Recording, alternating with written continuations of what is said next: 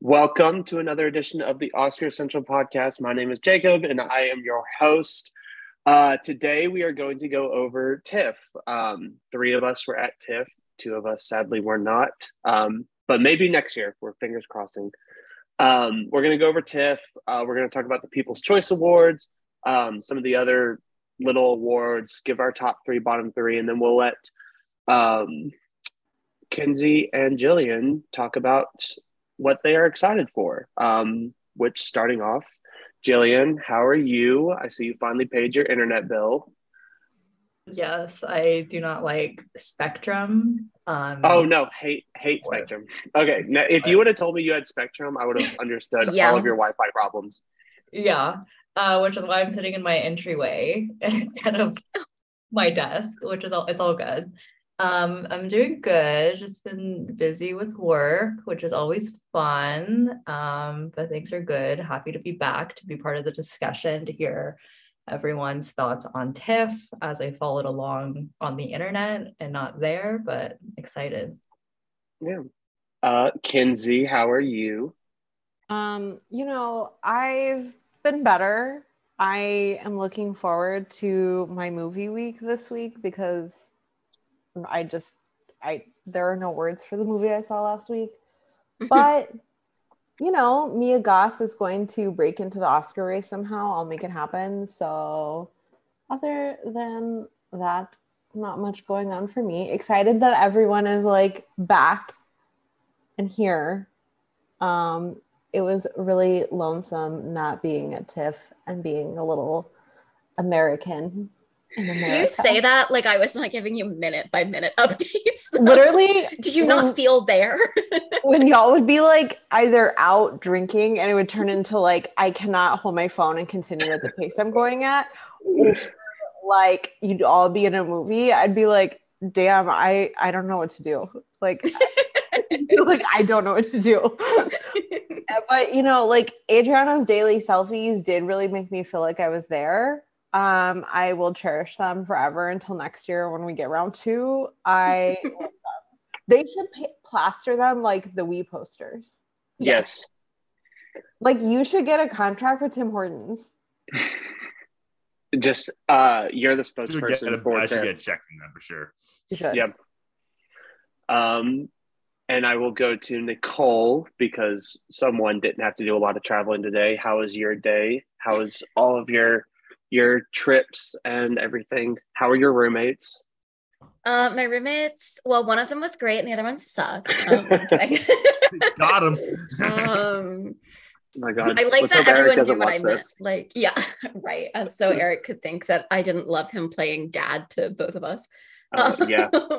No, TIFF was great. It was exhausting. Coming back and going straight back into working class was also exhausting. I had the travel day from hell this past Wednesday. We love when Air Canada just cancels your flight an hour beforehand. Sounds about right. But yeah, I was like, great. So it's safe to say that we'll get Tim Hortons as a sponsor, which is hilarious because only one of us lives near a Tim Hortons. Yep. And then Air Canada and Spectrum will not be sponsoring. Not be sponsoring us, unfortunately. I'm working on that Peroni sponsorship though. Stay tuned. But no, I've been good. Other than the like 3 hours last night I spent watching Blonde. But I'm glad that I did because it meant that I got to help edit Kenzie's review, which definitely everyone keep an eye out for that because it is a better work of art than the movie is, that's for sure. Yeah, no, Kenzie's review is actually like a masterpiece, so get excited for that. But I'm good. I'm starting to settle back in, but I feel like I'm still in recovery. Yeah, no, I get that. Yeah. Adriano, how has it been for you? How was the actual awards ceremony and everything like that? The actual award ceremony was like, it was cool to be there in person and all that, but it was like, that's fine, whatever. the general vibe around the room was when Fabelman's won. The general vibe was like, yeah, that adds up.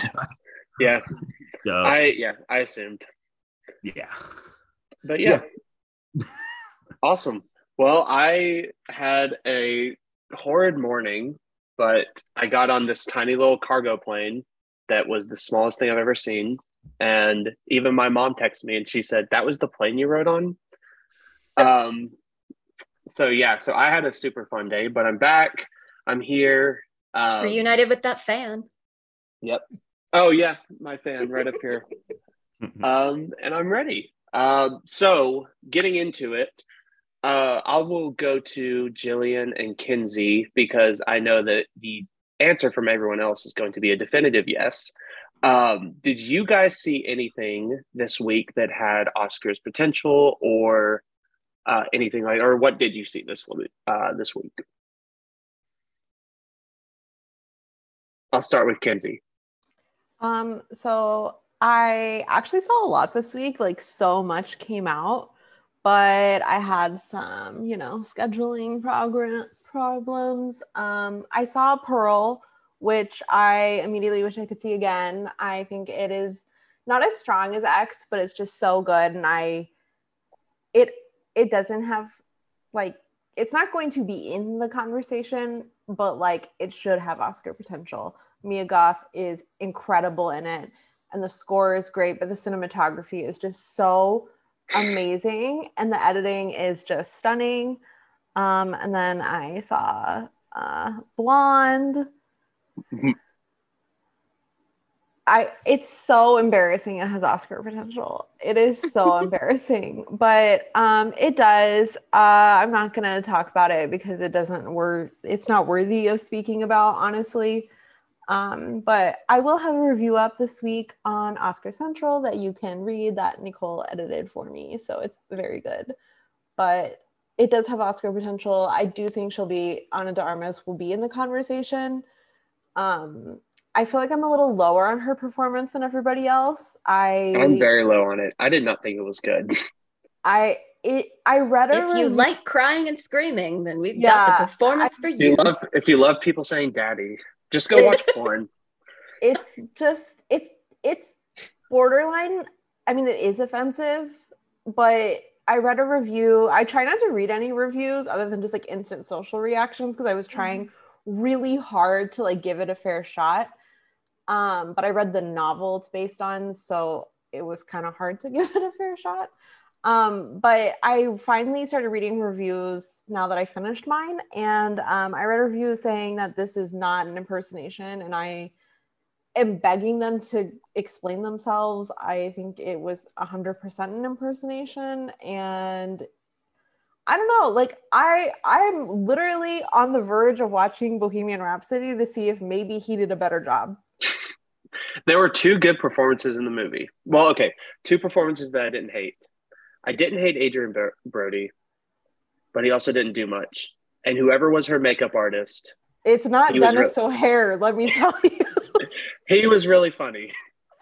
Also, I gotta say, because I did not put it in my review, what a waste of Scoot. What a waste of Scoot McNairy. When I found out who Scoot McNairy is because of Jacob, because I didn't know who he was in the movie.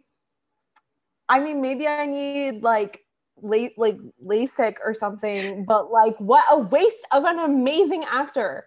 I don't understand. It's embarrassing, but I do agree Adrian Brody's really good in it, but I don't know. He doesn't have much to do other than yell at her that she's dumb. So yep, pretty much. I don't know.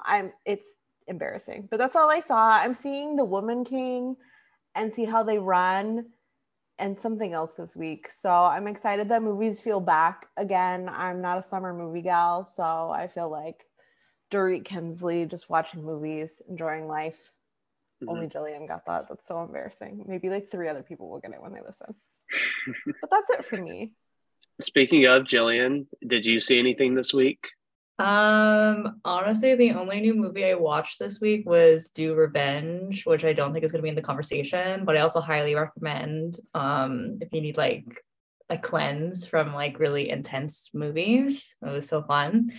Watched it at work, had a great time. But this week I'm planning to try to see The Woman King, See How They Run, and Don't Worry Darling. Which feels like an ambitious week, but I think I can do it. Looking forward to those. I feel like I when I went to D23, I did get to see clips and full sequences of Black Panther. Oh yeah, talk about D23 some, just a little bit. I know you have a lot of other stuff you've got coming So I out for saw Black Panther Wakanda Forever sequences, and then the Avatar Way of the Water. And I feel like out of all the slate that they showed us, those are probably like the two that has the most chance of competing. But I will say, like, Black Panther, the second one, like, it looks amazing. I think if Disney and Marvel campaign right, like, I could see Angela Bassett bringing like into the supporting actress conversation, because she was just so like captivating from what I did see. And then just everything about that movie just looked really good. So I hope like it does come out as a full like masterpiece kind of picture to kind of escalate on the first one. But I will say, like, that one's definitely going to be in the conversation. And then Avatar, I did not see the first Avatar. How old was I when I came out? I think I was like 9, 10. Like, I don't think it was 09. It was 2009. So yeah, I was 10. Did I see that? 17. No. But they showed us some sequences in 3D. I feel like the 3D part really like ruins it maybe, but like the sequences, the water sequences, so good. Like, after seeing that after the Little Mermaid clip, like, I think it's gonna be amazing. The story, like, from what I was gathering, I don't think the story is that strong, but I definitely think that'll be a player in the visual elements. I don't know about Best Picture, but it was like just exciting to see that. And I definitely was confused because I had never seen the first one, so I was sitting there trying to take me trying to explain the first one to Kinsey was probably more confusing to her. But yeah, so that's awesome. I'm excited to see those. And I'm excited for you guys to get to the Woman King this week, which, speaking of TIFF, so I'm going to start off and talk about the People's Choice, and then we can all kind of just talk about what we thought, how it all shaped out and everything like that. So this year for the People's Choice, The Fabelmans won, which is no shock at all.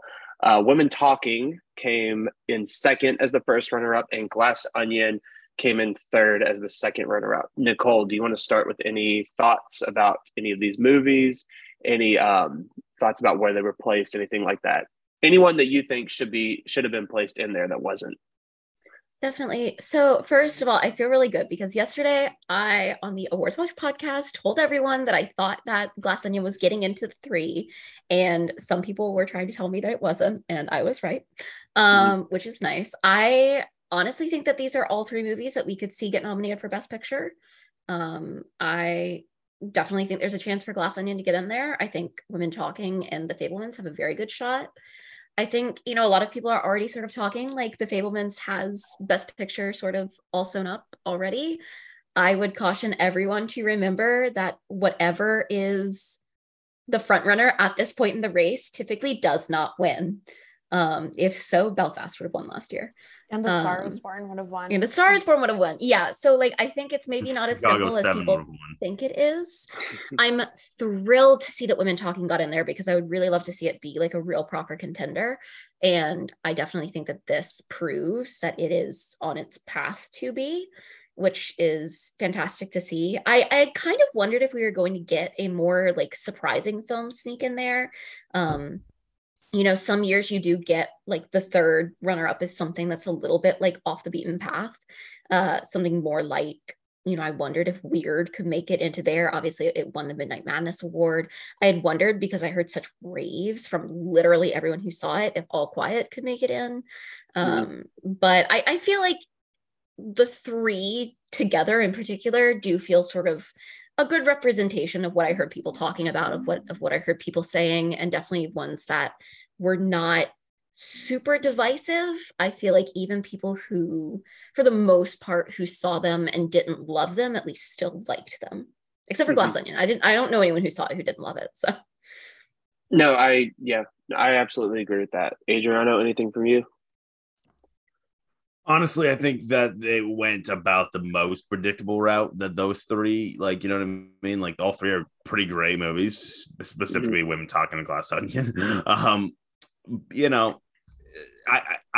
mean, it adds up. Like, those 3 were like kind of like specifically Fabelman's Glass Onion, are like the big ones. And it also doesn't help that all three of them had like tons of screenings. And it's like, something like The Whale, which was heavily buzzed about, only had 2 public screenings. So like it not ranking isn't like the most shocking thing in the world. Yeah, no, about everything I thought. It definitely does bode. I think Women Talking and Fabelmans are kind of we're already in the right trajectory in terms of awards. Whereas Glass Onion, this definitely helps for sure. So yeah, I'm not really, I wasn't really beside myself when it was announced. You know what I mean? Like, yeah, I think I, speak for everyone when the Fabelmans was, brought to TIFF. Everyone just kind of said that's the winner. Yeah, and it ended up winning. So, but I do agree that with the Fabelmans and Women Talking are 2 films that are already seen in the Best Picture race pretty much in a lot of places, especially for ours, in the top 5. So I think for Glass Onion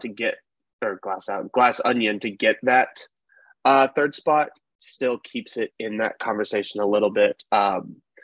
And with the fact that, Netflix doesn't have all that much, we'll go Jillian. Do you have any thoughts on the 3?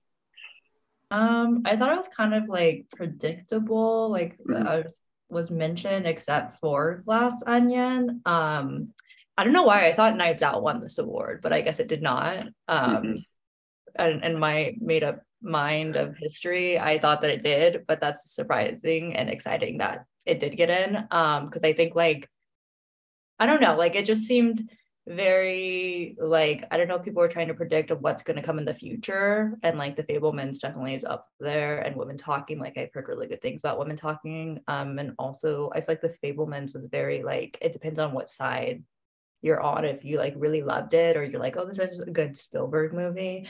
I'm not necessarily a fan of like recent Spielberg, so like I'm kind of surprised that like he can just put out movies and they can like get in the conversation so easily.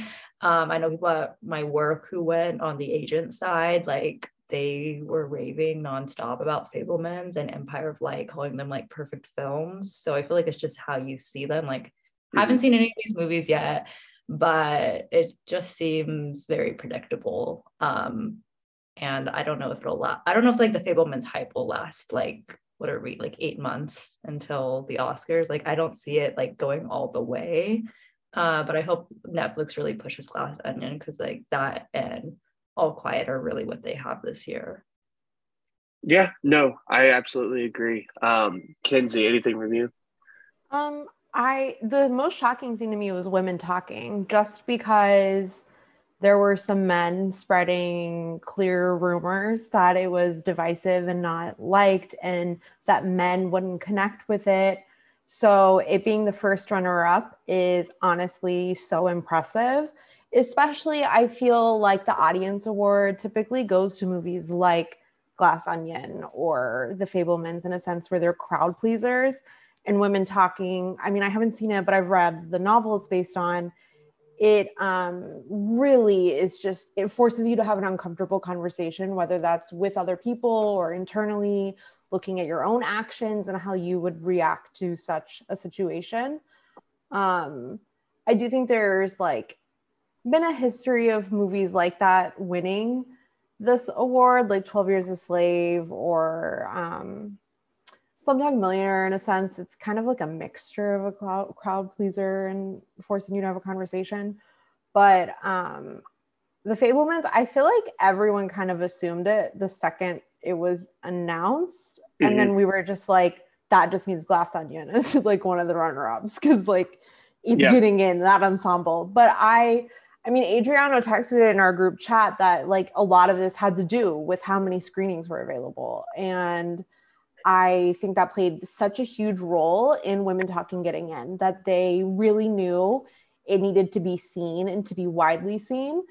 And I really hope, like Jillian said, that Netflix pays attention to not only this with Glass Onion getting in, but with All Quiet, that those are the movies they need to focus on. And they need to focus on All Quiet being, I think they put all their eggs in a basket with Bardo, thinking Bardo was going to be their international feature that broke through into director, broke through into picture, got something in like other above the line categories.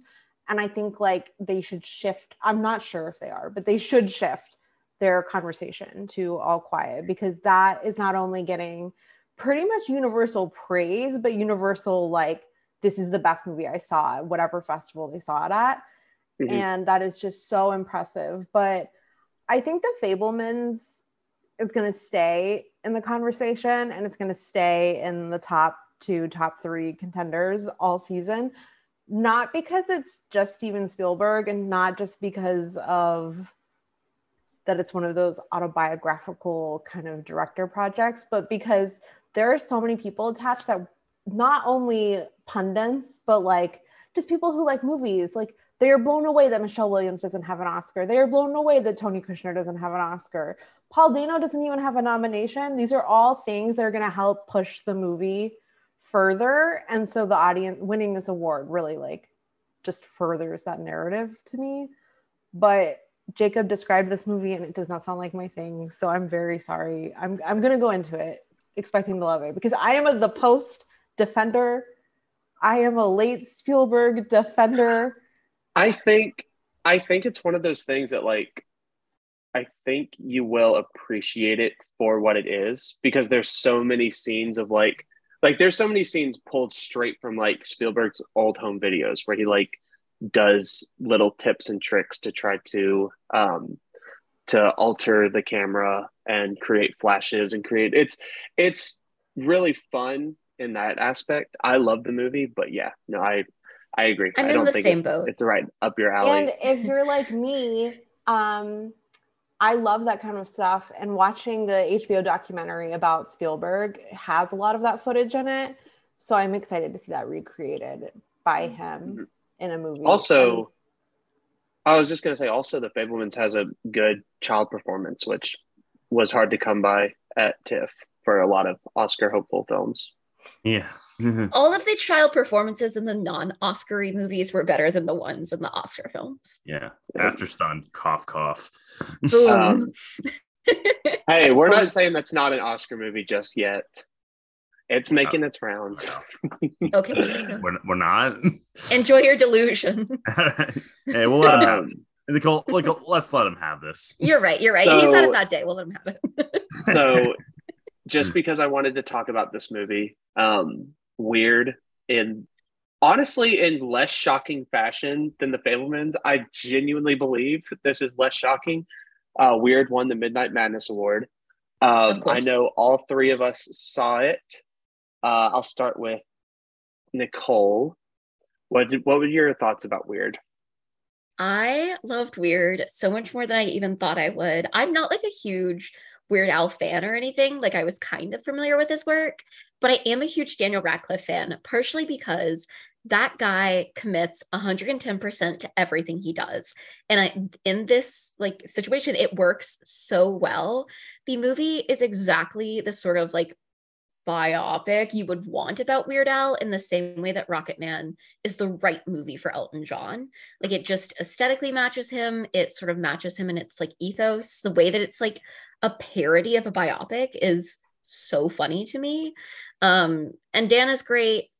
The whole film is great, but also like shout out to Evan Rachel Wood as Madonna. Like, I don't need the Madonna movie anymore because I already have Evan Rachel Wood's Madonna, and that's Eric all I need. and I are gonna join forces to come back at you about that. I'm just saying here, you know, my thing is I'd like a whole Madonna movie with Evan Rachel Wood. Okay, Like, especially the character path that this version of Madonna goes down. Yeah, if I'm not mistaken, it's like fictional. Like, her. Oh yeah. Dude, it's a load. But I want her to play the real Madonna. It's more fictional than you could think. I love that. Also, I love her. So I love I'm also admittedly biased because she's from Raleigh. She's love a hometown girl. But yeah, no, the film was so fun. It also was like the perfect Midnight Madness movie. It's the kind of thing that even though I was so exhausted, it did not feel like 2 a.m. whenever it ended. I was like, let's go. Let's watch it again. Yeah. Adriana, what about you? I fucking loved Weird. I love this so much. I'm a huge. I've been very vocal about this. I'm a massive fan of the John C. Reilly movie Walk Hard, the Dewey Cox story, which is like a very similarly like, just a musical biopic parody, and that's kind of what kneecapped musical biopics for a while. And Weird Al, I was just like, I wanted the movie like that for such a long time. And then when I found out they're making a Weird Al biopic, I'm like, oh my God, please be that. Please be that. Cause that just, it adds up so much. And the length of this movie goes to, because like for the longest time, it is a beat by beat parody and it was super funny, but then it goes off the rails. And I was like, I was having the best time of my entire life. And I'm not the biggest Weird Al fan. I like him. I think he some of his music is funny, but I'm not like the biggest fan. In this movie, and ever since I saw this movie, I'm just like more interested in Weird Al. I was looking at his like tour dates. Honestly, I was looking up accordions. I'm now interested in how that. Please let me play accordion. Just don't tell your parents.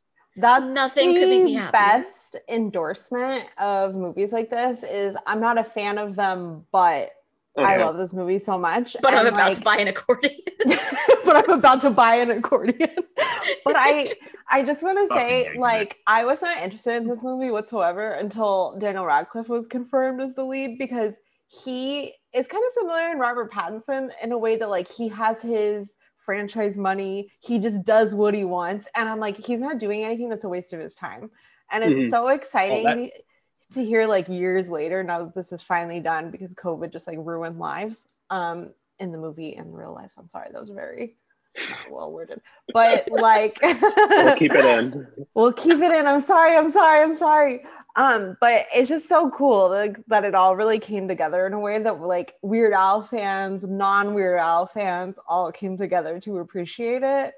I just love it. And I love a good, like, fun midnight movie, because I feel like sometimes there's some that open and they kind of fall flat. So like that first initial night when everyone was like, this is the funnest thing I've ever been to, oh my God, like it was just so cool. As someone not there. No, we had Jason Reitman was sitting down the road from us, and he was losing it. It's from the beginning. It's like a cameo filled like just fest. There's a scene where they talked about in the Q&A after that they pulled straight from Boogie Nights. So it's like they not only like do a whole bunch of stuff, they like it's straight from Boogie Nights, and then they just bring in so many cameos, and there might be genuinely one of the best cameos I've ever seen in my entire life. Like I think about it and I want to talk about it to people, but I just can't. But it is like the funniest thing I've ever seen. Oh, it cracked me up. It's a scene that like really replicates the Walk Hard scene where they meet the Beatles. And like everyone explains who they are because no one looks like who they are, except it does that like, tenfold. But no, I love Weird. I just wanted to talk about it for a second. Getting into the actual recap personally, I'll start with Adriano, since you're on my screen right now. What were your top 3 from TIFF? And Nicole, if he says one of your top 3, you have to pick a different one. Okay, I don't think he will, but okay. Well, I'll just start off with you can talk about your top 3 as well. I'll start off with my number 3, and I'm going with All Quiet on the Western Front. I went in with like decent expectations. I wasn't expecting, I was expecting a good movie, of course, but I wasn't expecting anything mind blowing. And then I got something fucking mind blowing. It was just like such a well crafted, like adrenaline kick of a movie. And it's like, we're going to criticize the film, The Greatest Beer Run, for being simplistic in its war is bad message. And to be fair, All Quiet on the Western Front kind of has the same message, but it's done in a much better and much grittier and much just more intense kind of way that it's like, I remember like watching it and thinking like, this should just win all the Oscars right here. Yes. Also, like the novel All Quiet essentially invented the war is bad narrative, Like, it's so great to see a novel like this get adapted so well. And also just the fact that it's a German film being adapted from a German novel, and to see World War One from a German perspective, I think is so freaking interesting. Yeah. Oh no, I was just gonna say like that was my thing, is seeing it, because this was my number 2 movie of TIFF, and seeing just the crafts top to bottom, and seeing some of the scenes that have some of the most brutal war scenes I've ever seen in my entire life, like stuff that like is just horror filled, and then kind of the fact that like everything that they go through is all for a loss, and it's just one of those things that's like, it's rough. It's one of those rough watches, but it's so powerful and so exciting. I loved it so much. Like I said, it's my number 2. Is it on yours, Nicole? It's actually not in my top 3, but I also think I was in a different situation than most people going into it, in that it was like one of my most anticipated films of the festival, whereas everyone else was surprised by it. I was just going to say 2 things. That Adriana was like the first person I know of in general, not just on our website, that had All Quiet in other places other than International Feature. He had it in, I think, Sound and Makeup like weeks ago. And then, yeah. And then, so I'm like, buy those hard. I'm like, what did Adriana know that we didn't know? But Nicole was like the only person I know that was like, this is one of my most anticipated, like, to see. Like, everyone else was like, yeah, I'm gonna see it, but no one else. Like, Nicole was like, this is like one of my top tier. Everyone else was like, The Fabelmans, and she's like, I gotta see All Quiet. So like, it not being in Nicole's top 3 makes sense to me, because like she just knew. Like, she knew. I remember watching the 1930s version, so I'm really interested to see how like they compare from like an American making the film versus like a German making the film. So I'm like happy it's that also, it's like, having a resurgence. It's very much to a like, oh yeah, we have a lot bigger, better war film technology than they did. Then it's the like all of the production design and the special effects and everything on it are just stunning. I want to know the budget so bad. Eric, and Kevin sat down for like maybe an hour, and we were scouring the internet trying to find the budget, because it is truly remarkable.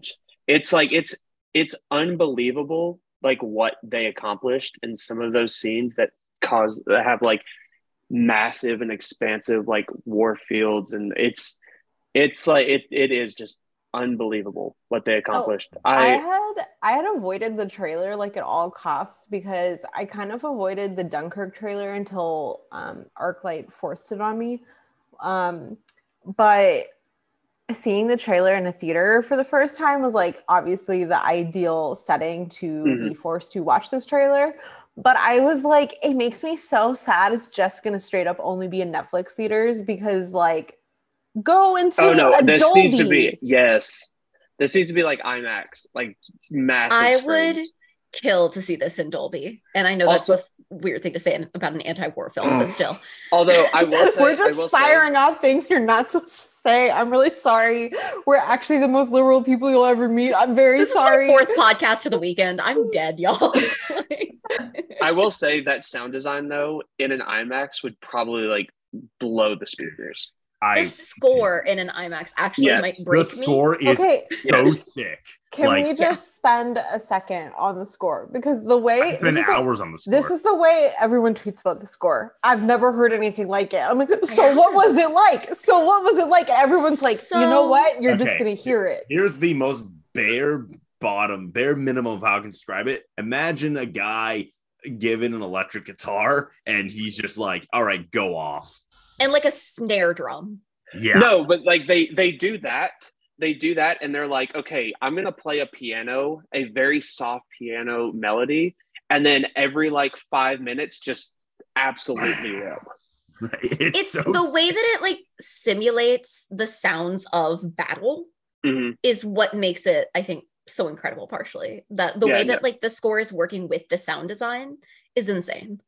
Yeah, I definitely moved it up in a lot of mine. I have it at 6 right now for director, but I think if Netflix is smart, it could go even higher. Adriana, what is your number two? Number two should come as a surprise to nobody. It's The Whale. Wait, two? Yeah, number two.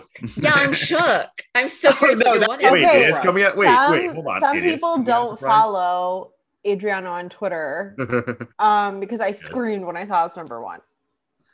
Yeah, number two. So yeah, no, people know I've been on the Brendan Fraser train since my entire life. And I was, first of all, I was inches away from getting a photo with him, inches away, but then he had to leave right as he was close. So, but it's Brendan Fraser, so I forgive him.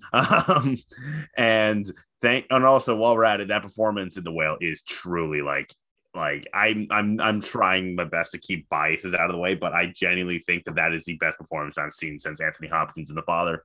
Yes. He is truly remarkable. And I was telling people I am just as confident in this as I was in Will Smith winning for King Richard. Like it's I think I'm than I was last year. I'm with how weak the race is. It's Is there a former nominee who had a movie from a former winner of a former winner just described that just like did not play well with a child? you actor? lost me. Yeah, you lost me. I see. Oh, No, we'll talk I about see. that next. did he clear the way? Oh, yeah, no. I That think definitely helps. too that the thing about Brendan Fraser and this Oscar is that he has both the most like transcendent performance you will see all year. It's actually very similar in many ways to Anthony Hopkins in The Father, and he has the narrative. Yeah. So like he's got both halves of the equation. I hate to like jinx it, but like I don't even see a challenger for him. Yeah, me neither. Like it's his. Engrave it now. Because even if something comes up and surprises like early, I feel like all those kind of movies are former winners that don't have a narrative. So there's nothing in his way. And like Austin Butler helps Brendan because Austin Butler has no narrative. Like so Brendan Fraser and him should just join forces and like And like to add on to that, like I'm not kidding, like they the general vibe around when the movie ended, I was at the premiere, and the general vibe was literally like as they were naming the cast, the general vibe was like, let's wait till they say Brendan. And we all applauded, Sadie Sink, Ty Simpkins, all that shit. Brendan Fraser comes up, I'm not joking, 5 minutes standing ovation for that guy. And to the point where the moderator had to be like, all right, guys, please sit down, please. We need to get this going. Like, yeah, no, genuinely remarkable, but all like, and that performance alone is enough, but also the movie is just a gut punch of a just this powerhouse like drama that like it's like a lot of things shouldn't have worked. It takes place in one place, and it's like it's so just electric and just so like captivating to watch. It is truly amazing, and I expect a lot of trophies going this way. As confident as I am in Brendan, I'm also equally as confident in the makeup. I don't think anything's going to even challenge it this year. No way. The shower scene? Yes. Okay, because so I had told you all my friend saw it before it even premiered at Venice that he told me it's the best makeup he's ever seen. And he didn't tell me what until after TIFF because someone tweeted about the shower scene. But he was like, I'm telling you, the shower scene, he was like, my jaw was on the floor. The makeup is so good. And I'm just like, that is just, and I'm wondering, like, we have that stat lately of lead actresses and makeup win. Like, what if this year it's just lead actor and makeup? Because that makes like total sense. I really think that's just what's going to happen. Yep. I will say I'm a little bit lower on the film than some people are. I have some issues with it, and I do just want to say for anyone listening who is planning on seeing it, a bit of a trigger warning. If you have or have had an eating disorder, I think that the movie could be triggering for you. It's a difficult watch, and the way that they film him at times does feel a little bit, I don't know. I don't think it's like not degrading, but it's in that direction. So I do think that that's something to consider. Yeah. Adriano, what about your number one?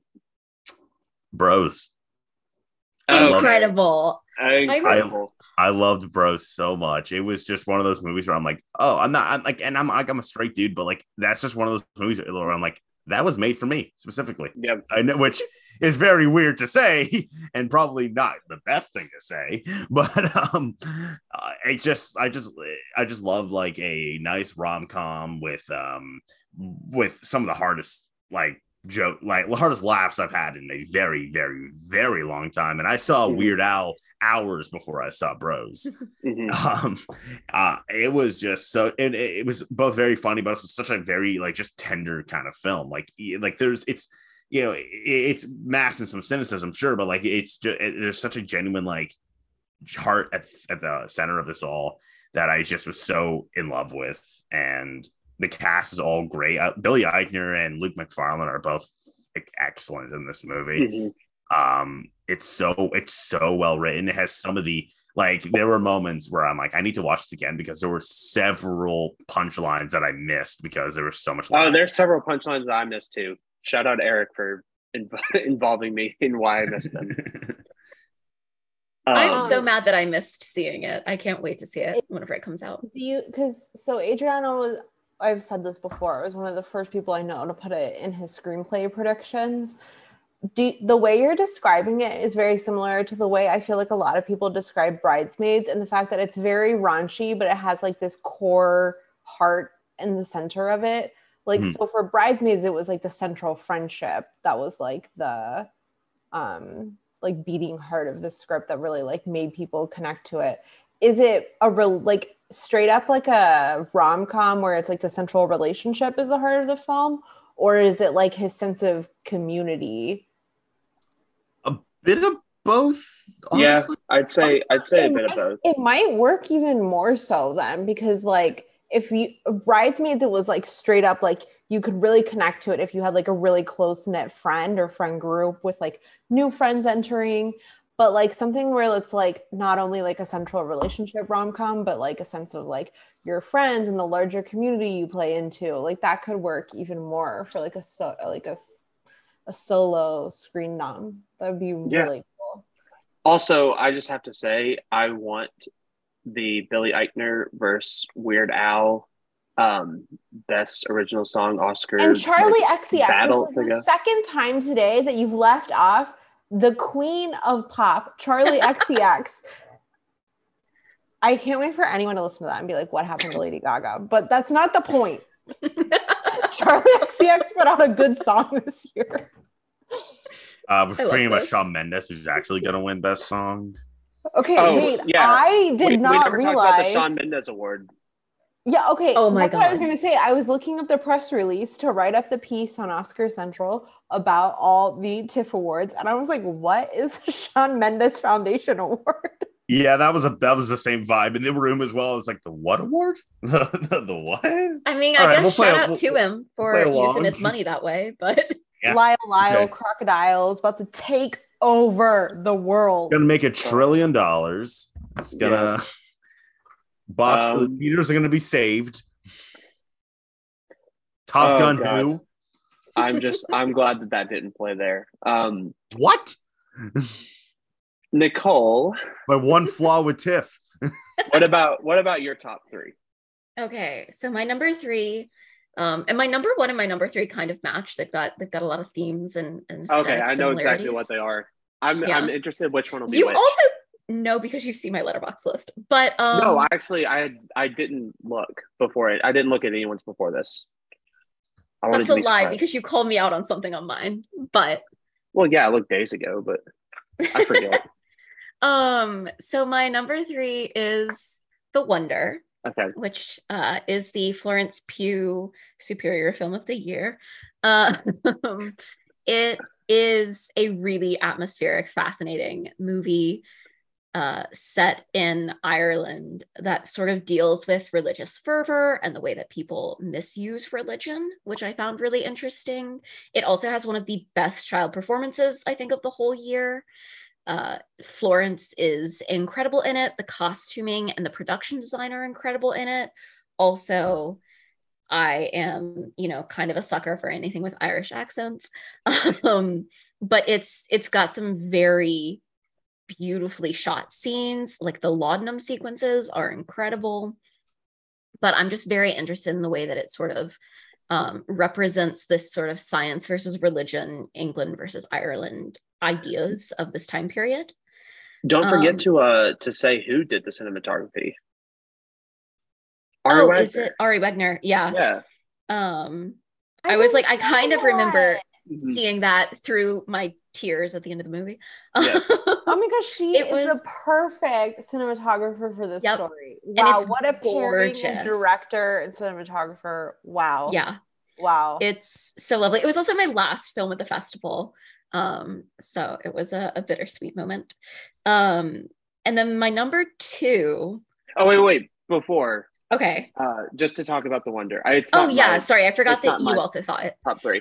But yeah, I have to say maybe one of my favorite like beginnings and ends to the movie. It's so cool. I don't want to spoil it, but it's this idea of like fake reality that people perceive to be real, and the ideas that like the lengths that people took to like believe something is real even though it's like obviously fake.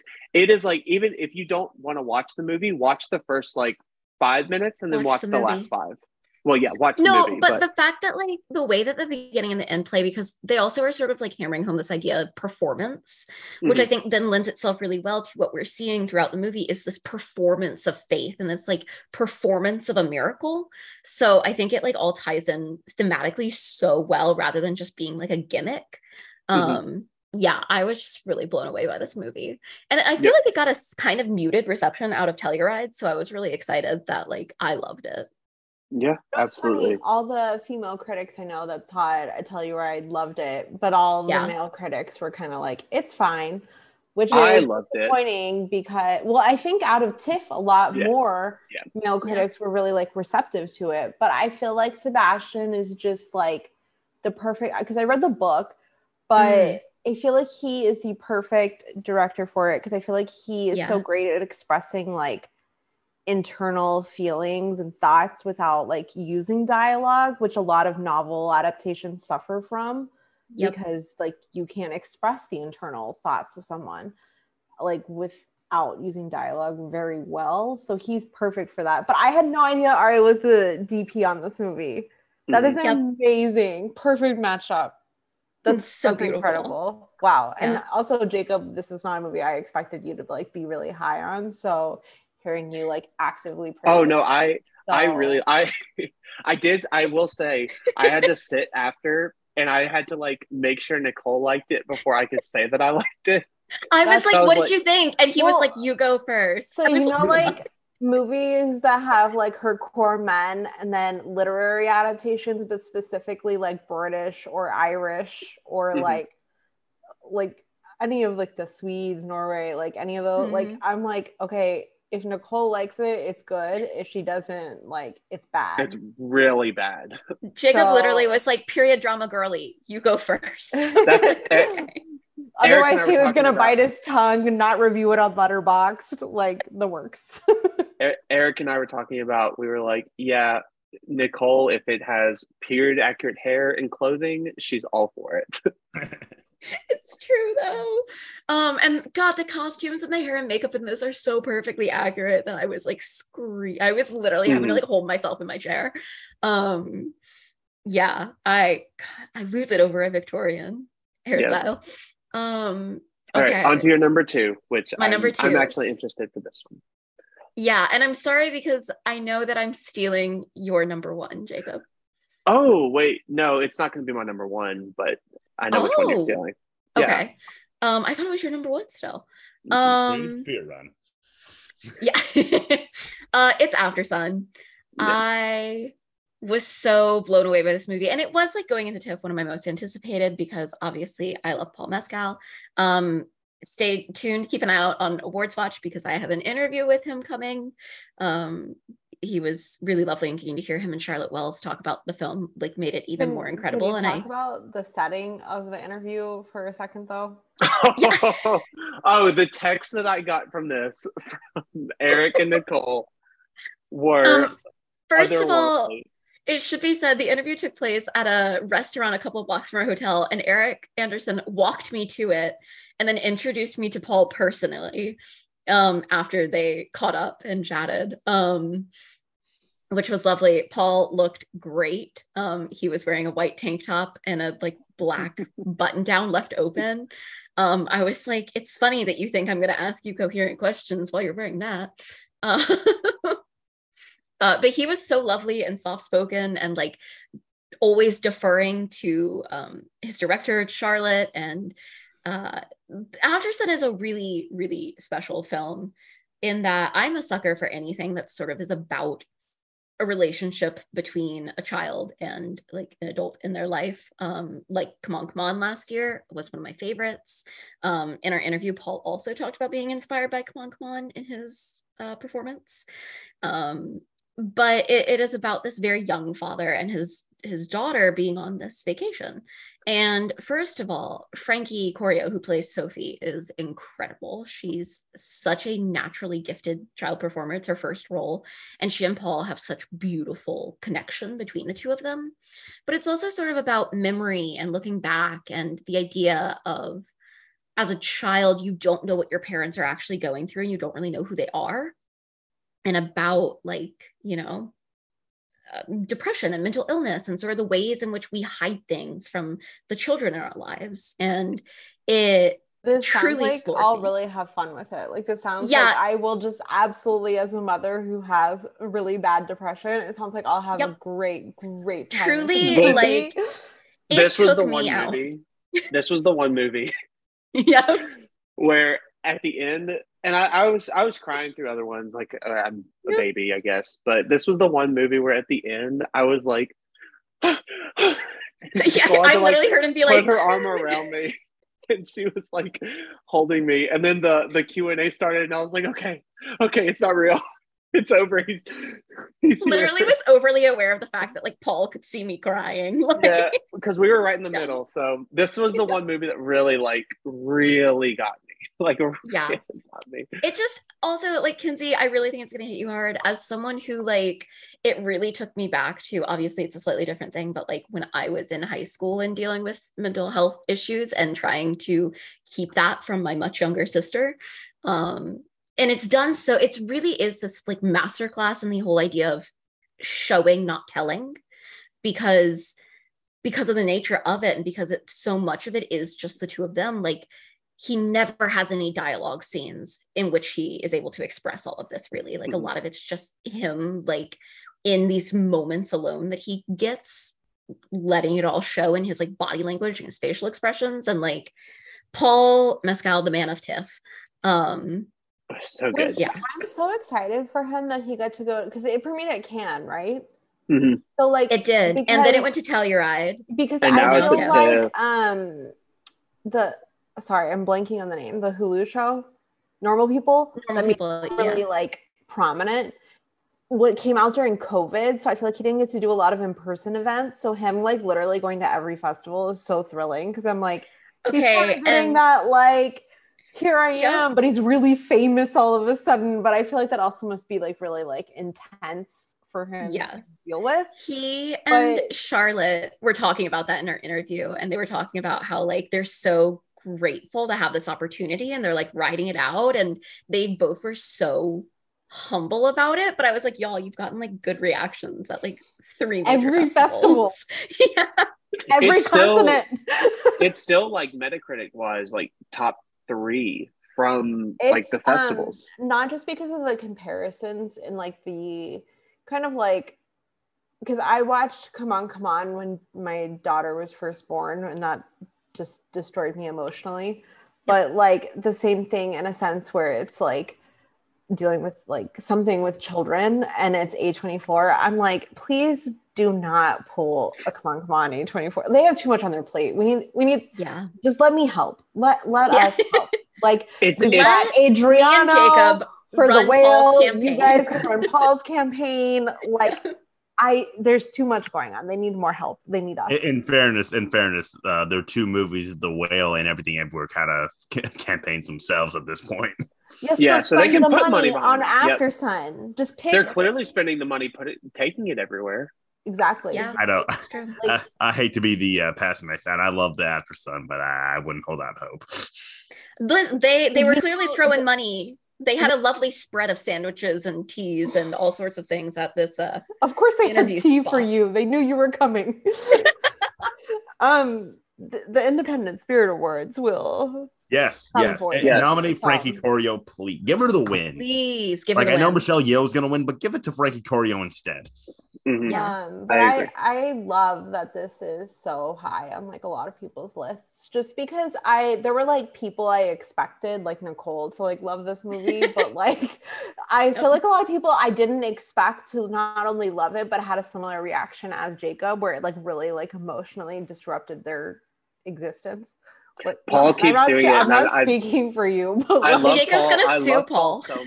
But I emotional need him to stop distress. playing me in movies. You know, it could probably be a class action suit. Like, I'm sure you post this on Twitter, people will come and join you. Yes. I truly was worried we weren't going to be able to get Jacob out of that theater. You're like, you gotta go see something even more depressing after this. Let's go. I did. That was my like massive. I think I saw The Whale like either before or right after it. No, I What saw was it it? 2 things before. I saw The Whale 2 things before, but I did Yeah. get to go see Decision to Leave after. So Yeah. Oh, that was that day. What was it? Oh, I went from, was it All Quiet, Jacob, that I went straight from that Yes. to After Sun? you and I Yeah. went from The Whale to you went to All Quiet. I went to Empire, and then After Yeah. Sun. Yeah. Damn. That day was sounds. Which I had, no, and I saw Empire before The Whale that morning. Yeah. That was my Wow. 5-movie day, which did not end well. Oh, and I saw something that morning that we'll talk about it in a minute. I know. Yep. I know. Oh God! I was like, I'll Um, let you. Does it have All right. anything to do with my we- name?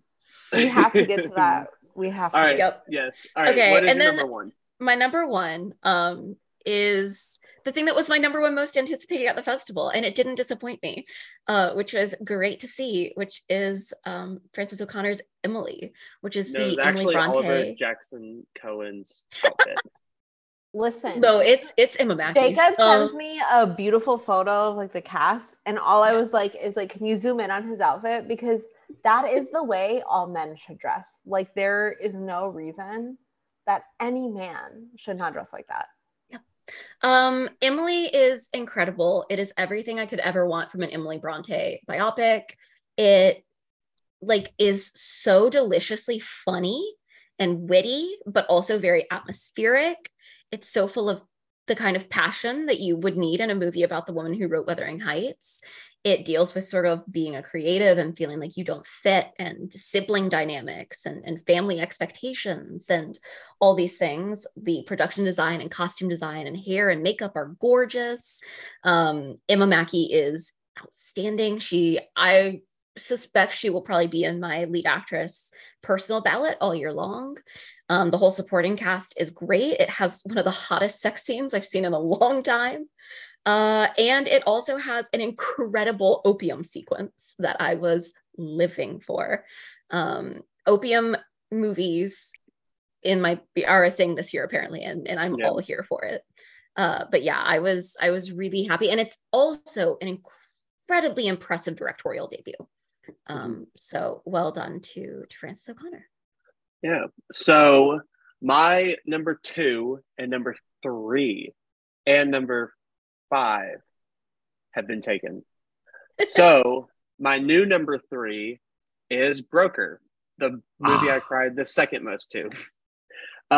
It's just gorgeously made with a very American feel to it in terms of the storytelling, and the score. The score feels very like indie, like drives a van down the street and plays a guitar kind of score. But I absolutely loved it. I thought Song Kang-ho was really good. I don't think he's going to be an Oscar nominee, but I thought he was still really good. And I thought just the movie as a whole was really sweet and really tender and really honest. And for that being my first Karita movie, I loved it. My new number. Whoa. First, Yeah, I haven't seen Shoplifters yet. we're gonna have a long discussion. Perfect.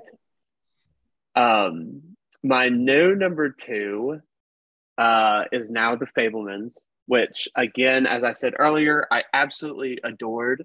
I was living for all of the self-indulgent moments that Spielberg put in there. People might not like it. I was all for it. I think he's earned that right.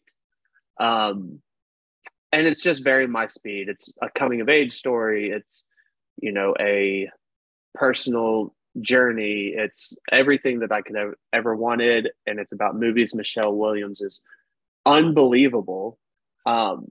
Probably up there with Brendan as like the most likely to win the Oscar this year. And then Paul Dano's also just absolutely phenomenal as well. Judd Hirsch is really good, but guys, he was in one scene, so let's not throw him in over people like Paul Dano just yet. And my new number 1, which I'm surprised that Nicole didn't know this, because we saw it at about 10 o'clock at night, and we randomly got seated next to each other. Yep. No, and I know. Even though she was drifting off to sleep a little bit, sorry to call you out. I was like hands on the seat in front of me, like super into it. Decision to Leave might be one of my favorite directing and most just ingenious and stunning. Like what Park Chan-wook does here is so unlike anything I've ever seen, to the point where it's like you get shots from like inside of people's bodies that aren't, blonde level, that are actually good. It's not like Cherry either. It's fine. No, yeah. It's they stay on They're tasteful, I swear. They're actually tasteful. And they work so well. He does so many shots from like inside of the phone screen, like putting you actually in the movie. I will say here, because even Park Chan-wook came out and said it is such a 2-act movie, where it's like the first act is one movie basically on its own, and the second act is a whole nother movie. And let me just tell you, he has it's giving me chills thinking about it. One of my favorite lines of the whole movie, and one of my favorite moments and scenes of like the entire year. I think it's such a thrilling, like revenge story almost, but it's also like one of the most beautiful love stories I've seen in quite some time. Decision to Leave is a movie that should not have worked. No, it's very much like, and not to keep it in South Korea, but it's very much like a Parasite, in that like there's so many genres just thrown together in such an artistic and like ingenious way that like, you're right. Like it shouldn't have worked in any form or fashion. Like watching this movie, it should have clashed. It shouldn't have mended as well as it did, but it was so beautiful and so like thrilling and stunning. And I love it so much, and I can't wait to see it again. But that's my number 1. I would like to say really fast that me falling asleep in it literally says nothing about the movie itself. It was that's what I was trying to get. It was super late. The movie didn't end. It was very late. I was emotionally spent because All Quiet and Aftersun literally took everything out of me. But I'm really looking forward to seeing this again when I can like actually have emotional bandwidth and enough sleep to process. Turns out also, if you're going to see a movie with a complicated plot, you should probably be working with more than like 4 hours of sleep. Yeah. Let's get through the bottom 3 a little quick. There's only one movie we really need to like talk long about. Yep. So I'll let Nicole go first. What are your bottom 3? Okay, my bottom 3, my bottom 1, and it's not even that I hated this movie. It also should be noted I did not see The Sun. I purposely didn't go. Oh, you I made a heard it good was choice. terrible. Yeah, I saw Raymond and Ray instead, which I highly recommend. It was great. Yeah. Yeah. Well, especially compared to what I've heard about The Sun. I saw The Hotel, which is a, I think, Chinese movie, sort of like about being stuck in a hotel in quarantine for COVID. It had some interesting concepts. It didn't really play any of them out all the way. It was fine. My second from the bottom is The Good Nurse. Okay, that's my third from the bottom. That's my bottom three. I liked it. Listen, Jessica Chastain, innocent as always. Eddie Redmayne, actually one of his better performances, I think. Until okay, I know you hated it once he did that one thing, but it actually, and it's a fascinating story that it's based on, but the movie is so boring for like whole sections of it. It's too long for what it is. I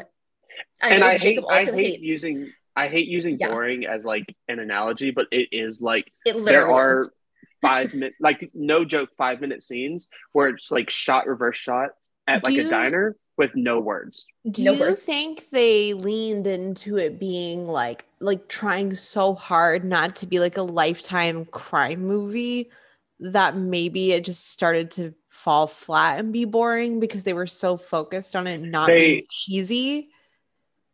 Because I think they tried to go too dark and too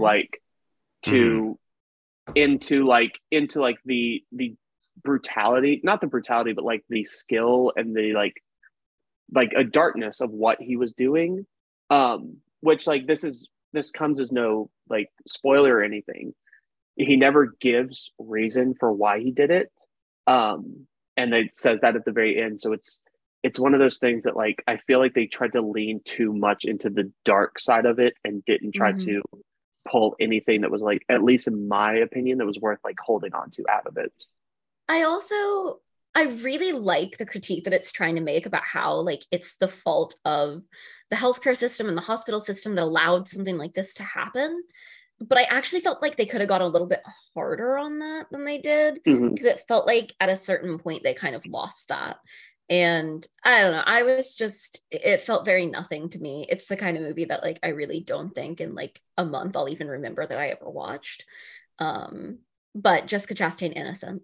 And then my third from the bottom is actually The Lost King, I'm sorry to say, which is a fine movie. It's fine. Sally Hawkins is fine. Stephen Frears' work on it is fine. It's frustrating in that there's very clearly like a better film somewhere in there. But again, it ends up being kind of boring because it's so repetitive in what it's doing. And it also leaves out the most interesting part of this whole story of King Richard III's body being found, which is that then like afterwards, the university sort of takes credit for it, and she ends up involved in this whole thing trying to like get credit for her like achievement and for what she found. And it really doesn't go into any of that. It kind of like stops with them finding it. And it also has some sort of like fantastical elements every so often, but the rest of the film doesn't like match that. So they just always feel out of place. It was probably my biggest disappointment of all of TIFF. And it's definitely the kind of film that like if anyone was going to like this movie, it would have been me. So definitely not one that I liked. Okay, Adriana, here's what we're going to do. You give your 3 and 2, and I'll give my 3 and 2. I was thinking the exact same thing. We'll just go together. All right. So what's no, let's not say it like that. All right, what's your 3 and 2? I just realized what I just said. In the context. Anyway, number 3. We all get to have one comment tonight where we say something that maybe we should. Yeah, but mine's worse though. I might go in harder. I'm sorry, we might get canceled after this one. We're gonna be here for a solid 12 hours. Yeah, we're gonna get a cease and desist. Yeah. Hugh Jackman's gonna knock on my door. Listen, I will personally fight Hugh Jackman. I haven't even seen the movie, but I'm always willing to fight Hugh Jackman. So what you're saying is we cannot use our Spectrum internet to book an Air Canada flight to see Hugh Jackman. We're getting Exactly. sued. We're getting individually sued. All right, what's your 3 and 2, and I'll name my 3 and 2 real quick. And then my number 3 is My Policeman. This was a hard film for me to stay awake watching, and I would like to say it's because I had a 3-hour sleep, but I watched the menu a couple hours early, and I was wide-eyed for that. My Policeman was just melodramatic. It was just super like trying so hard to be this like Oscar-y kind of thing, but in reality, it's just so obvious and dull. The cast is pretty good with one massive exception. Emma Corrin, she's fantastic. Harry Styles, he tried his best, and can't give him shit for that, even if he's a very bad actor. And number 2, I am going with a movie called The End of Sex. It was which is like this sex comedy that I was like, hey, that sounds kind of funny. Oh, I'll check it out. And it was just kind of like just so awkward, not like intentionally awkward. It's just awkward pacing, awkward line deliveries, just not funny at all. It was pretty painful to get through, if I'm being honest, but not as painful as my number 1, which we'll get to. Okay, so I'll just name mine. My 3 was The Good Nurse. My 2 was Roost. I have a lot of thoughts about of Roost. Grace Van D. Innocent. Yeah, Grace Innocent. Everyone else in the movie, what are you doing? I want Joaquin Phoenix to sit his sister down and be like, please never do this again. You're embarrassing us. It's so funny because we saw it on IMAX, and it's so soap opera like esque shot that like it just absolutely inflated everything. One of the most insane stories of any TIFF movie this year. But like I'll give you that like I'm like, listen, Robert, what is your daughter doing? We were on the edge of our seats the whole time, though. You have to give it that. It was never boring. Me, Nicole, and Jillian were sitting next to each other, and we just started belting laughing at times. But okay, so the number 1 worst film of TIFF, definitively with no option, is Florian Zeller's follow-up to his masterpiece, The Father, with one of the worst movies I've seen in like the last 10 years. Very genuinely. One of the most misguided, manipulative sacks of shit I've seen in forever. It's including and not limited to 3 scenes in a row that just like are just like happy, sad, happy, sad, happy, sad. It's so embarrassing. Some of the worst performances I've ever seen. Zim McGrath, look, I'm so sorry. I give you a lot of shit. I probably couldn't do better. I mean, I've had emotions before, so I could probably do better. But I can do better than what looks like a CGI character. Have a great career, please, with something, but like not this. Not this. And honestly, in quick defense of Zen, I don't think it's 100% on him, because I think his character was just so poorly written by Florian. There's multiple scenes where they talk about how he's been skipping school, and they say, "What are you doing?" And he says, "Oh, I've just been walking." And they're like, "Wait, where are you walking?" "Around." That's the entire thing. One of the worst and most misguided scripts I've ever seen. I don't know what Florian Zeller is thinking. He checked too hard and ended up pulling up from another arena rather than just doing what he knew how to do. Just baffling. Laura Dern, give us nothing. Miscast. The definitive, and I cannot say this like any stronger, the worst performance she's ever given. But I will defend her. She was in Jurassic World a couple of months ago. I will defend her in the fact that like I truly think a lot of people signed on because they saw The Father and then read the script. And then after they read the script, they were like, "Oh, this is what the movie is." Hugh Jackman tries to act for every person in the movie. And he'll see Zen giving him nothing, like standing there like a fucking paper bag. And he'll like just start like overacting. It's like literally the Greatest Showman. There are several moments where Hugh Jackman you can literally see him on his knees begging for an Oscar. It is embarrassing. Vanessa Kirby doesn't know what she's doing there. She actually gives the best. No, she gives the best performance, but like she gives the best performance because she's so far removed from that family in general that she's like, what the fuck are y'all doing? Like, what are you doing? So even the Anthony Hopkins scene is like, I watched Succession one time, and now I'm just going to be Brian Cox. Oh, there was no reason for that scene to be in there other than for Florian to hang out with Anthony. Like, absolutely. It's insane. It makes no sense. There's this scene. There's this scene where it's shot in also some horrible cinematography, I have to say. I don't know what Florian was thinking with some of these cinematography choices. It was so bizarre. It's shot in a way where this intern walks into Hugh Jackman's office, and he's this like young French intern, like new kid wearing like full suit, everything. Hugh Jackman like chases him down to an elevator, and like even Eric Anderson and I were talking about, like, you think he's going to sit there and just fuck him. Like, you think like they're going to like just start going at it, and you find out 15 minutes later that he was so like eager to meet this intern and talk to him because he wanted to buy his son the same blazer for a party that his son was lying about going to. There is a scene. It's so bad. There's a scene. I don't care if I'm spoiling the movie. It doesn't deserve to be seen. Yeah. There's a scene where Vanessa Kirby puts the baby to bed because her and Hugh Jackman have a baby now. Puts the baby to bed, closes this sliding door. They go in a shouting match. Like turns the volume up to at least like 60 on the dial. They start dancing. The song, oh my god, without anything changes.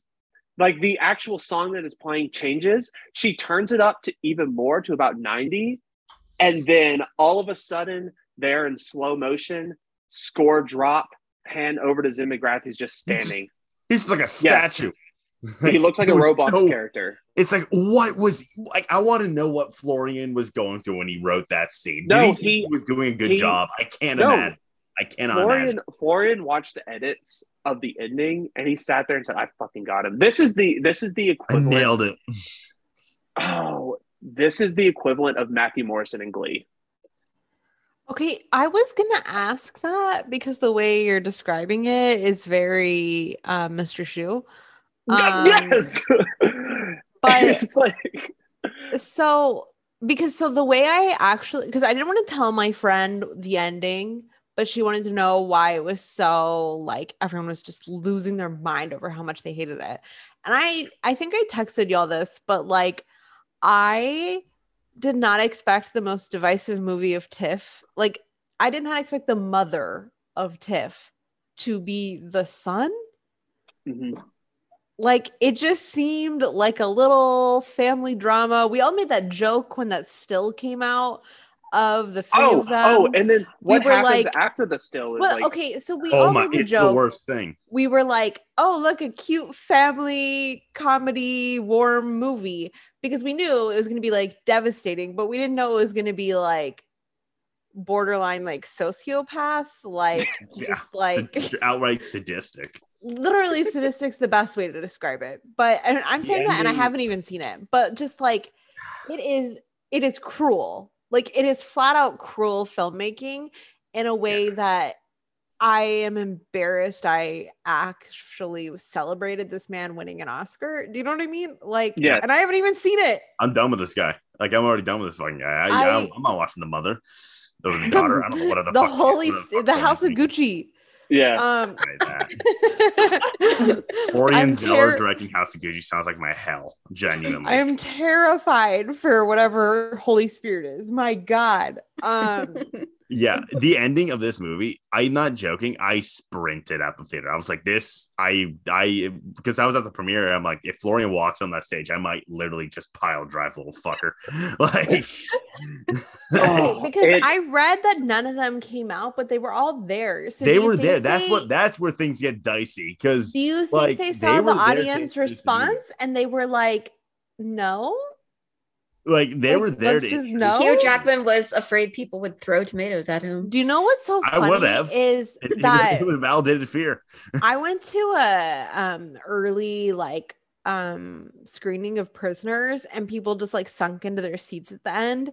But I'm like, it's not the same thing. It's because Prisoners was so emotionally like disturbing, but it didn't Yeah. feel like it was exploiting its audience. Yeah. And it didn't feel like it was getting like kicks off of what it was doing to the audience.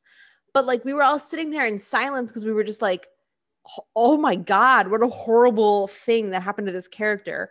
Whereas the way everyone has described the son is like, it's a horrible thing that happened to the audience. Like, No, it would be as feels if like- like it would be if we were Paul Dano in the shower and Hugh Jackman just kept turning the shower on.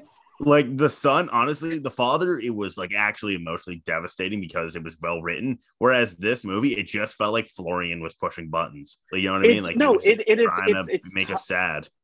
It's top to bottom. Like it literally is like Laura Dern gives no performance. Zen gives no performance. Hugh Jackman, well, I'm from theater. I have to overperform. For I'm both of them. crying now. Like That that's is, his isn't that performance. just Hugh Jackman? okay, like It's me and okay, Nicole but- are very Just big. himself. Me and Nicole are like huge, like Hugh Jackman doesn't work for us people. I don't like him Prisoners- either. Yeah, so like Prisoners Logan is was my great. I haven't seen Logan. Oh, I it's think he would actually. Like You know it. what I will defend him in? You'd Kate like and it. Leopold. It's the only thing. good performance. Yeah. Good one. Stay in like superhero rom-coms, Hugh Jackman. Stop trying to do dramatic acting. It's not But working. he's so good in Prisoners that when I Mm. saw Prisoners, I was like, maybe he's a good actor and I haven't been giving him a chance. and he's and good then- in Logan. Like he's good in Logan too. Like he knows When like, he can get has it in. over trying to make something the Hugh Jackman show, he can actually give a good performance. Yeah. Yeah. So often that's he the rolls up. thing. I think he did this on. I think he did it like because none of his co-stars were doing anything. Like he couldn't act against literally anything. Even So like who- And yet Jessica Chastain was Who was acting at with fault nothing in The then? Good Is Nurse. it just Florian Zeller I or think like everything I blame The on cast- I it's don't the think it's movie, casting I blame director. directly on Florian.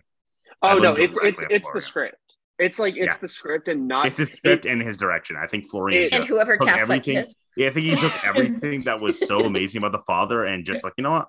I'm gonna do the opposite of that. wait, how Wait. old is this kid? he's I think he's like 16. 20. It's whoever came across that videotape of him sending in his self-tape and decided that this should be it. But like even the teaser Wait. trailer I felt like was very weird. Like Yeah, I don't know what Yeah, it the was. teaser. I feel like a lot of us are too dismissive of the teaser. The scene- I think The it's just- trailer and the casting was just weird for me, like even without seeing it. And then like once I hear the reactions, like I told everyone at my work, I said, didn't see the movie, but this is gonna be the worst movie you see all year. No, blonde exists. wow. Blonde. No one The watched scene- this movie. the scene from the trailer where Laura Dern is talking to Hugh Jackman in like the hallway, and she's like, "He's not right" or something like that. That's her tone the entire movie. It never Yeah. The once trailer changed. was just weird. And it's like, they were laugh- just, like, it's from laughable. sequence to Like- sequence Listen, and didn't tell me my- anything. My mother, Laura Dern, showed up. She said, "Oh, this isn't going to be good, but I am going to get a paycheck." Yes, And she put in minimal effort, and I respect it.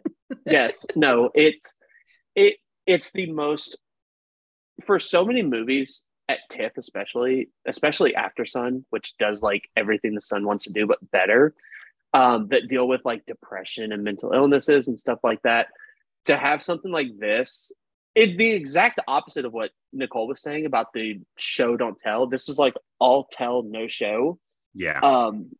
And it's his whole like he says his reasoning for having depression is because his parents got divorced when he was 8. But then it never really expands into anything else. And then Hugh Jackman just screams at him because he's like, well, why are you sad? You're going to parties and you're going to school. And he's like, I haven't been going to school. I've been walking. I'm so over the moon. Just like, Horrific. movie. what is it? It's not only bad. It was one of the things where if the ending wasn't what it was, I could have given it not a pass at all, but I would have been Well, like, I this is- we this would is I a wouldn't be bad- going as hard on it. You know what I mean? Like, Yeah. I would be like, this is a bad movie, but like people make bad movies. But like the fact that like the acting awful, the cinematography awful, even Hans Zimmer was like, I'm going to give so little to this movie. He did the score, right? It's his worst score, hands down. He did the score, right? Oh yeah, it was Hans. Okay. Yeah. So even Hans Zimmer was like, I just won an Oscar for doing like the most amount of work in my life. I'm going to give minimal effort and just throw in like stuff I had just sitting around. That was the majority of the attitude towards this movie. Like, yeah, let's just get my trophy. The only one that didn't do that, the one that actually gave effort, was Kirby. Like, genuinely. Yeah. And she gave effort almost in the way of like, she's like, what is wrong with you people? Like, that's kind of her character too. That's just funny. Oh God. Okay.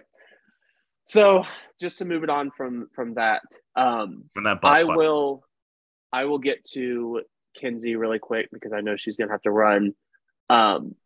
What, after all of this, tell us some of your most anticipated movies for the rest of the year.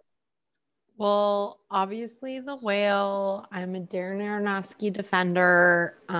He's my favorite working director. So I personally thought that The Whale might overperform with response at Venice, just because Venice is a more friendly venue for an Aronofsky film. And TIFF tends to be more, not just like general audience kind of vibes, but like more like Academy People's choice. Yeah, well, like more like the aligning with the Academy, old voters of the Academy body. So I was kind of like waiting on like a flip for The Whale, where people were like, "No, this isn't an Aronofsky movie. Like, it's not as great as everyone's saying." So the fact that came out like pretty much not unscathed, but like pretty safe. Like, people really seem to like it more than I expected.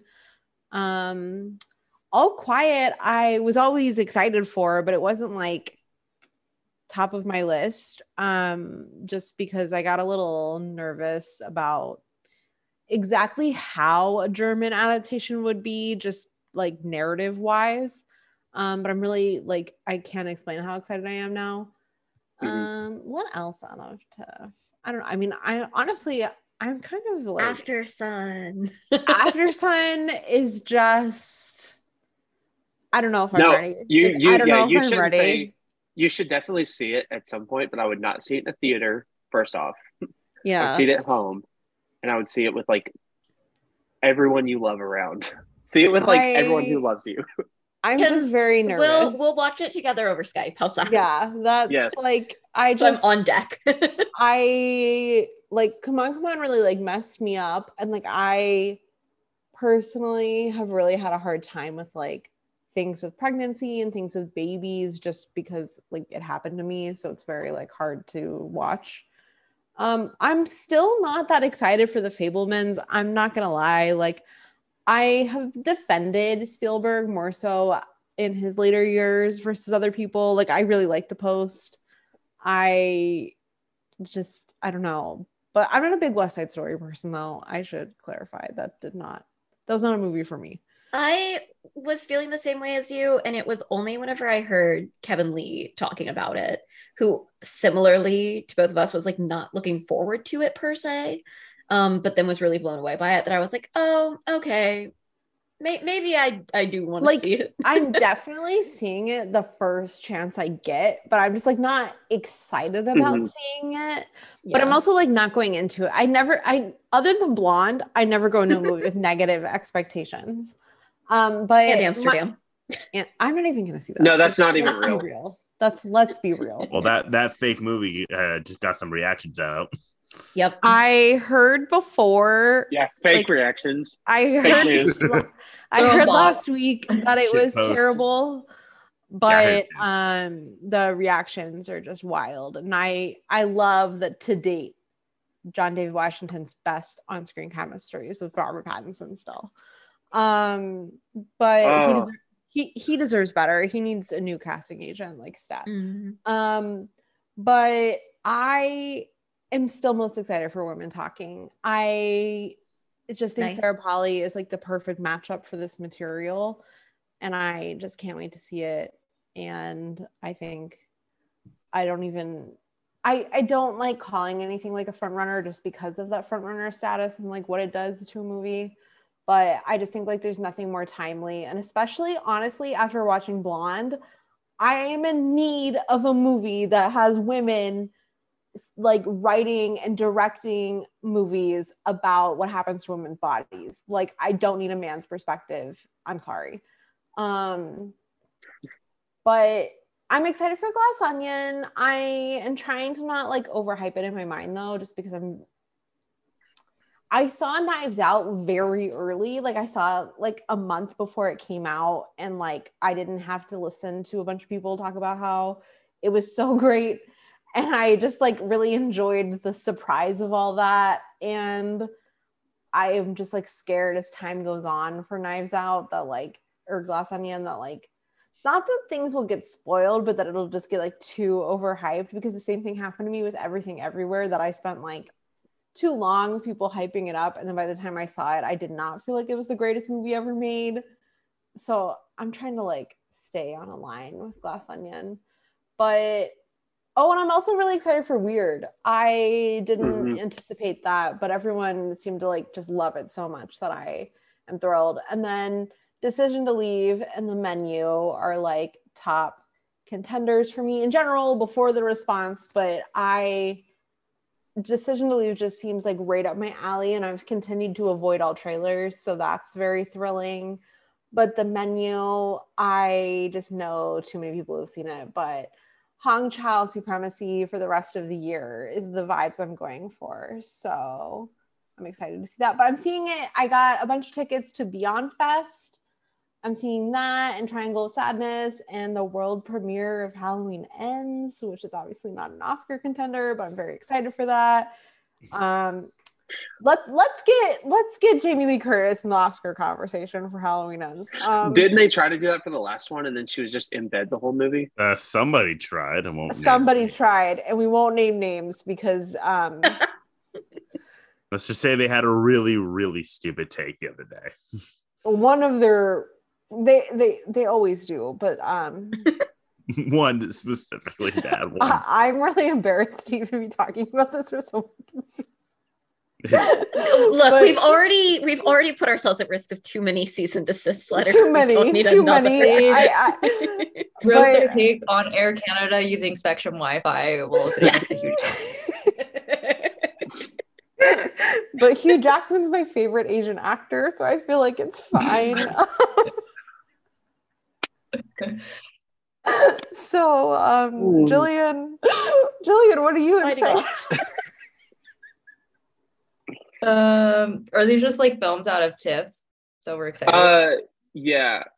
Okay. Primarily, I think Decision to Leave, I'm excited about. I think that's probably like my most anticipated based on everyone talking about it, because love Park, and I definitely think that's going to be like the Drive My Car Parasite of the year, hoping it breaks in.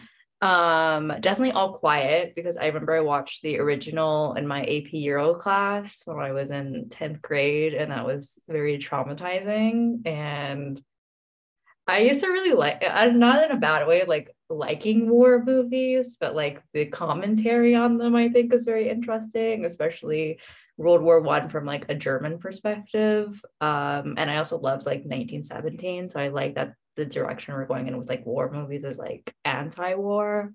So very excited.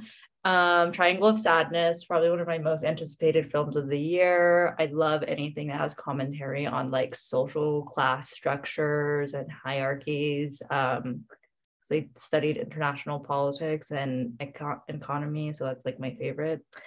Women Talking, I kind of want to read the book, but I don't think I'm going to be able to do it before the movie comes out, because they bought all the books for the other movies, and that seems like a trek.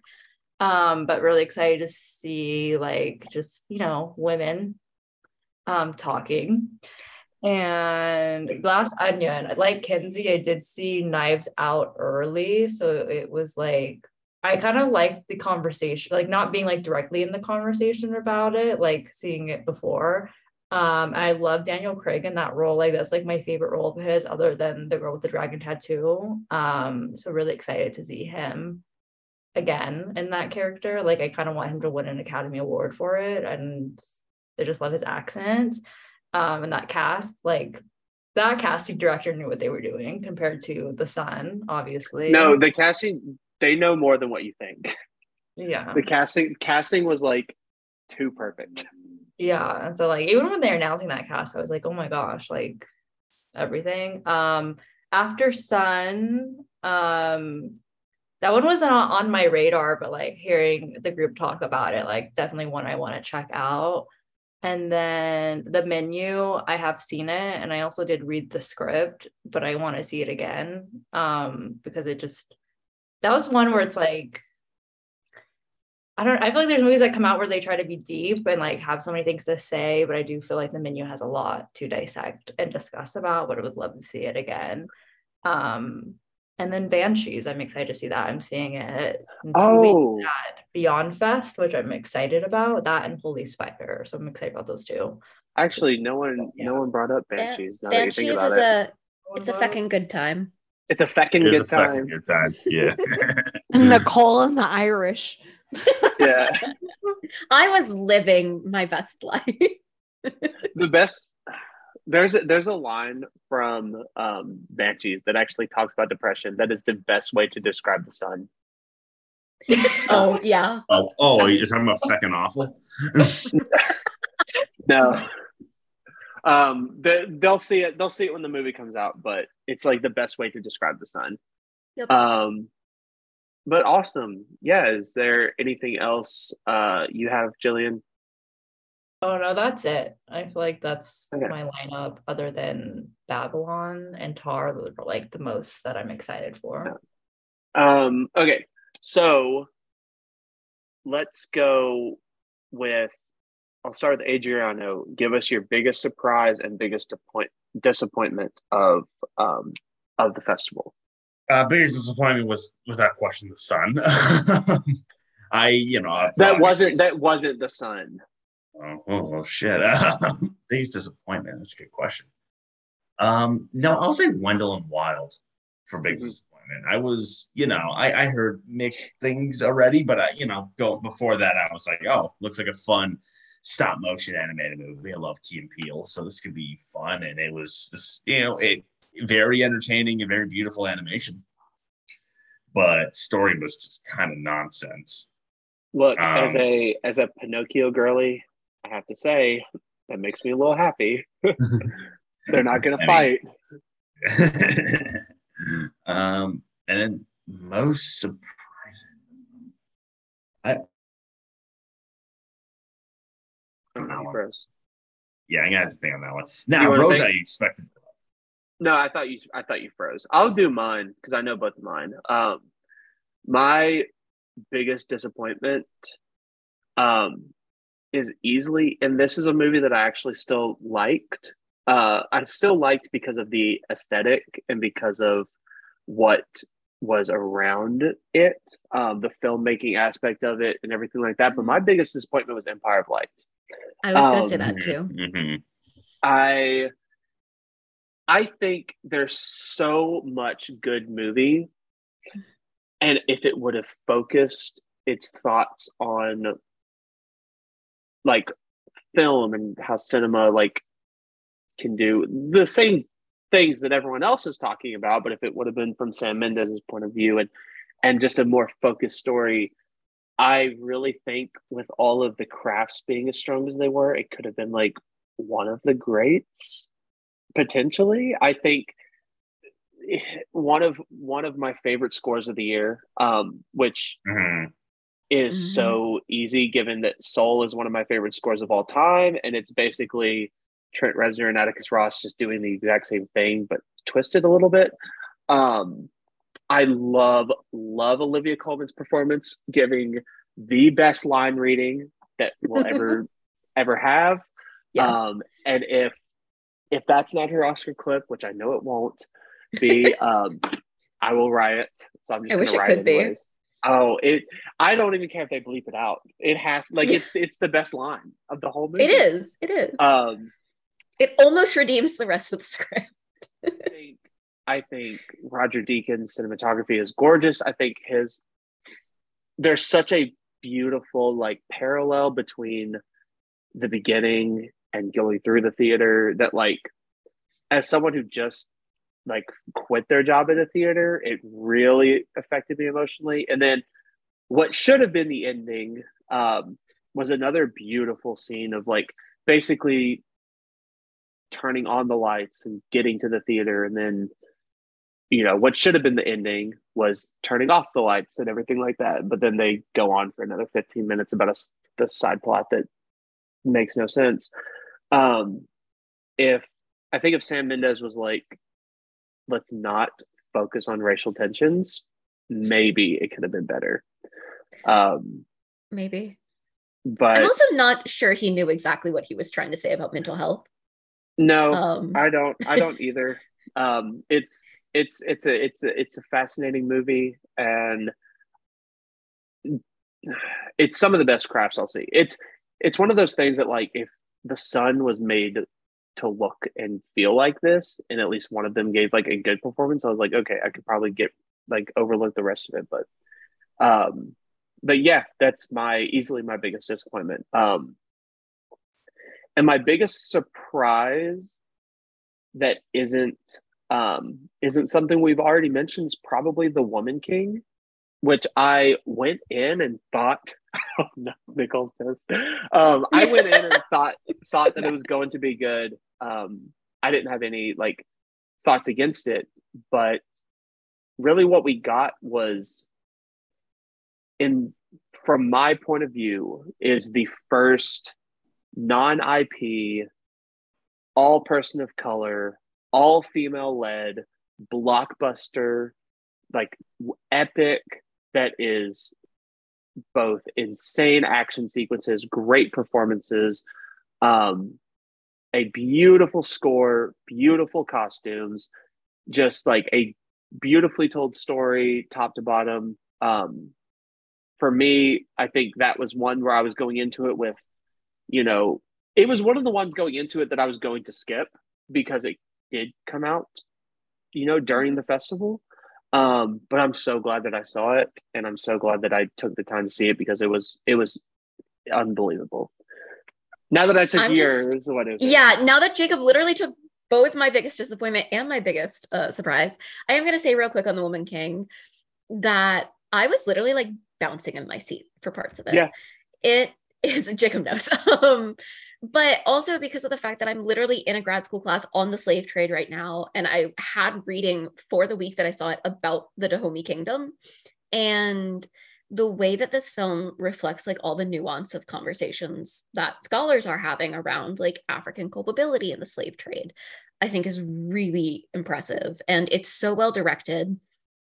The script is so well written, and the way that it crafts these characters, and the way that it is telling a inherently very female story, I think is fantastic. Like it's a war movie. It's got these big action scenes, but it's also a story about motherhood. And I think that's really, really special. It's actually my number 4 of the festival, but I will give other ones since Jacob took mine. My biggest disappointment, or one of them, was Corsage. Corsage is very clearly trying to give the Spencer treatment to Empress Elizabeth of Austria, and Vicky is really good in it. It has like some good moments, but I felt like it never actually came together to make the statement that it was trying to, and it just sort of felt meandering by the end of it. And I also feel like it missed out on using some more like actual historical information that would have proven the points it seemed like it was trying to make. One of my biggest surprises, though, I am horrified to say that Catherine Called Birdie is an absolute delight of a movie. I did not want to like it because of the Lena Dunham of it all, but it's fantastic. Like, it was so much more than I thought it was going to be. Obviously, Bella Ramsey is fantastic. Andrew Scott gives one of my favorite supporting actor performances of the whole year. He's so campy and fun, but then also made me cry. Billy Piper is fantastic in it. Joe Alwyn with his long hair in it, like Taylor Swift, I understand now. Really the whole cast is amazing. It also has Dean Charles Chapman, who is one of my favorite up and coming actors, and we've not really seen him in much like since his year where he had 1917 and The King and, oh my god, what was that Springsteen movie? I was gonna say, don't forget Born to Run. There we go. But so it was really fun to see him like back in another role and really funny. Like I was actually laughing out loud at some of his bits. And it's a really lovely little piece. And it's coming to Amazon, I think, not that long from now. So like definitely worth checking out when it does. Even though I like, it's not like I didn't want to like it, but you know, I don't want to be out here raving about Lena Dunham's work. And yet here I am. Hey, just like how Dune didn't have a director last year, we can say this one didn't have a writer-director. Taylor Swift wrote and directed this movie. This is her directorial debut. Oh my god! Exactly. That's my other favorite thing. I saw it too. I saw Taylor. Which was super fun.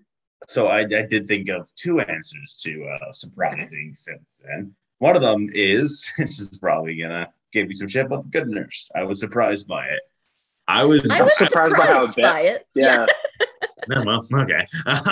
I was surprised because I went in, I saw the trailer, and I was like, oh, this looks like the biggest piece of dog shit I've ever seen. And then I went in, I was like, you know what? No, it was not perfect. It's not the biggest piece. Not the biggest. And I watched, I was like, no, this is not perfect. But you know what? It's not bad either, in my opinion. I thought, you know, it definitely slow. Don't get me wrong. Its pacing is very bad. But it was definitely intriguing enough where I was pretty the bare minimum of entertained. But the other answer I'll give is Sanctuary. I went in with, you know, not a lot of expectations. I was really only going to go see it because of Margaret Qualley. And I was just captivated. I was like, what? This is the wildest thing I've seen. And I think of the festival, that might be actually the wildest movie I've seen in the festival. And it was just, it just like every time something happens, like, I'm like, the next thing after the next thing, it all takes place in this one hotel room, and every single time something happens, you're just like, wait, tell me more right now. And it's so insane. And Margaret Qualley, if people saw this movie, she would be getting an Oscar nom. Anybody saw this movie. Yeah. Well, I love it. That's awesome. That is awesome. Yeah. So that was TIFF. That was our experience at TIFF. Is there anything, Adriano or Nicole, that you want to get out before we wrap it up? Go see yeah. Fuck you. I was about to say that. Go see Wii. I do intend on watching it for real. It's just because I kind of have to. Sorrentino, Masterpiece, Bulgari. Tim Hortons is as good as everyone makes it sound. Look, hey, all I'm gonna say is if Taylor Swift can get a music video into Best Live Action Short, I don't see why Paolo Sorrentino can't, because in the commercial it says a film by Paolo Sorrentino, so it's not a commercial anymore. All the TIFF commercials should get short film. Look, I would support that. The RBC Pulp Fiction one was pretty funny. Yes. So yeah, anything else, Nicole? I will say, RE, the Taylor Swift thing, that the All Too Well 10-minute video did look gorgeous on 35 millimeter. Like that was part of why I went, was because I just wanted to see it on the big screen. Mm-hmm. And it was very cool to see it like with Sadie in the room. And my favorite thing that Taylor shared though was that she was not going to make it if Sadie said no. So I'm looking forward to when she has her directorial debut based on the movies that she talked about loving. I think there's a solid chance she tries to cast Adam Driver in a movie one day, and that I think want to see. I was telling Eric, I think Paul's going to be her first go-to. Why would you put that thought in my head? I really think if she does it, Paul's going to be, because Paul is still going to be up and coming and all that, unless we get it. She's friends with Phoebe. She's friends with Phoebe. Yeah. Literally, Joe and Paul are friends. So. Yep. They were hanging out this past week. Yeah. I will need a tranquilizer if that happens. So I was gonna say the picture that sent Nicole into a frenzy. Listen. Yeah, it's fine. Yeah, no, I loved TIFF. I loved the city. I loved being there. I didn't love the homeless man that screamed at me this morning, but I Which loved one? meeting it Adriana. happens. Yes, I love meeting Adriana. I love meeting all the people. Adriano and I had our beer run for The greatest ever. Peter Fairley's a liar.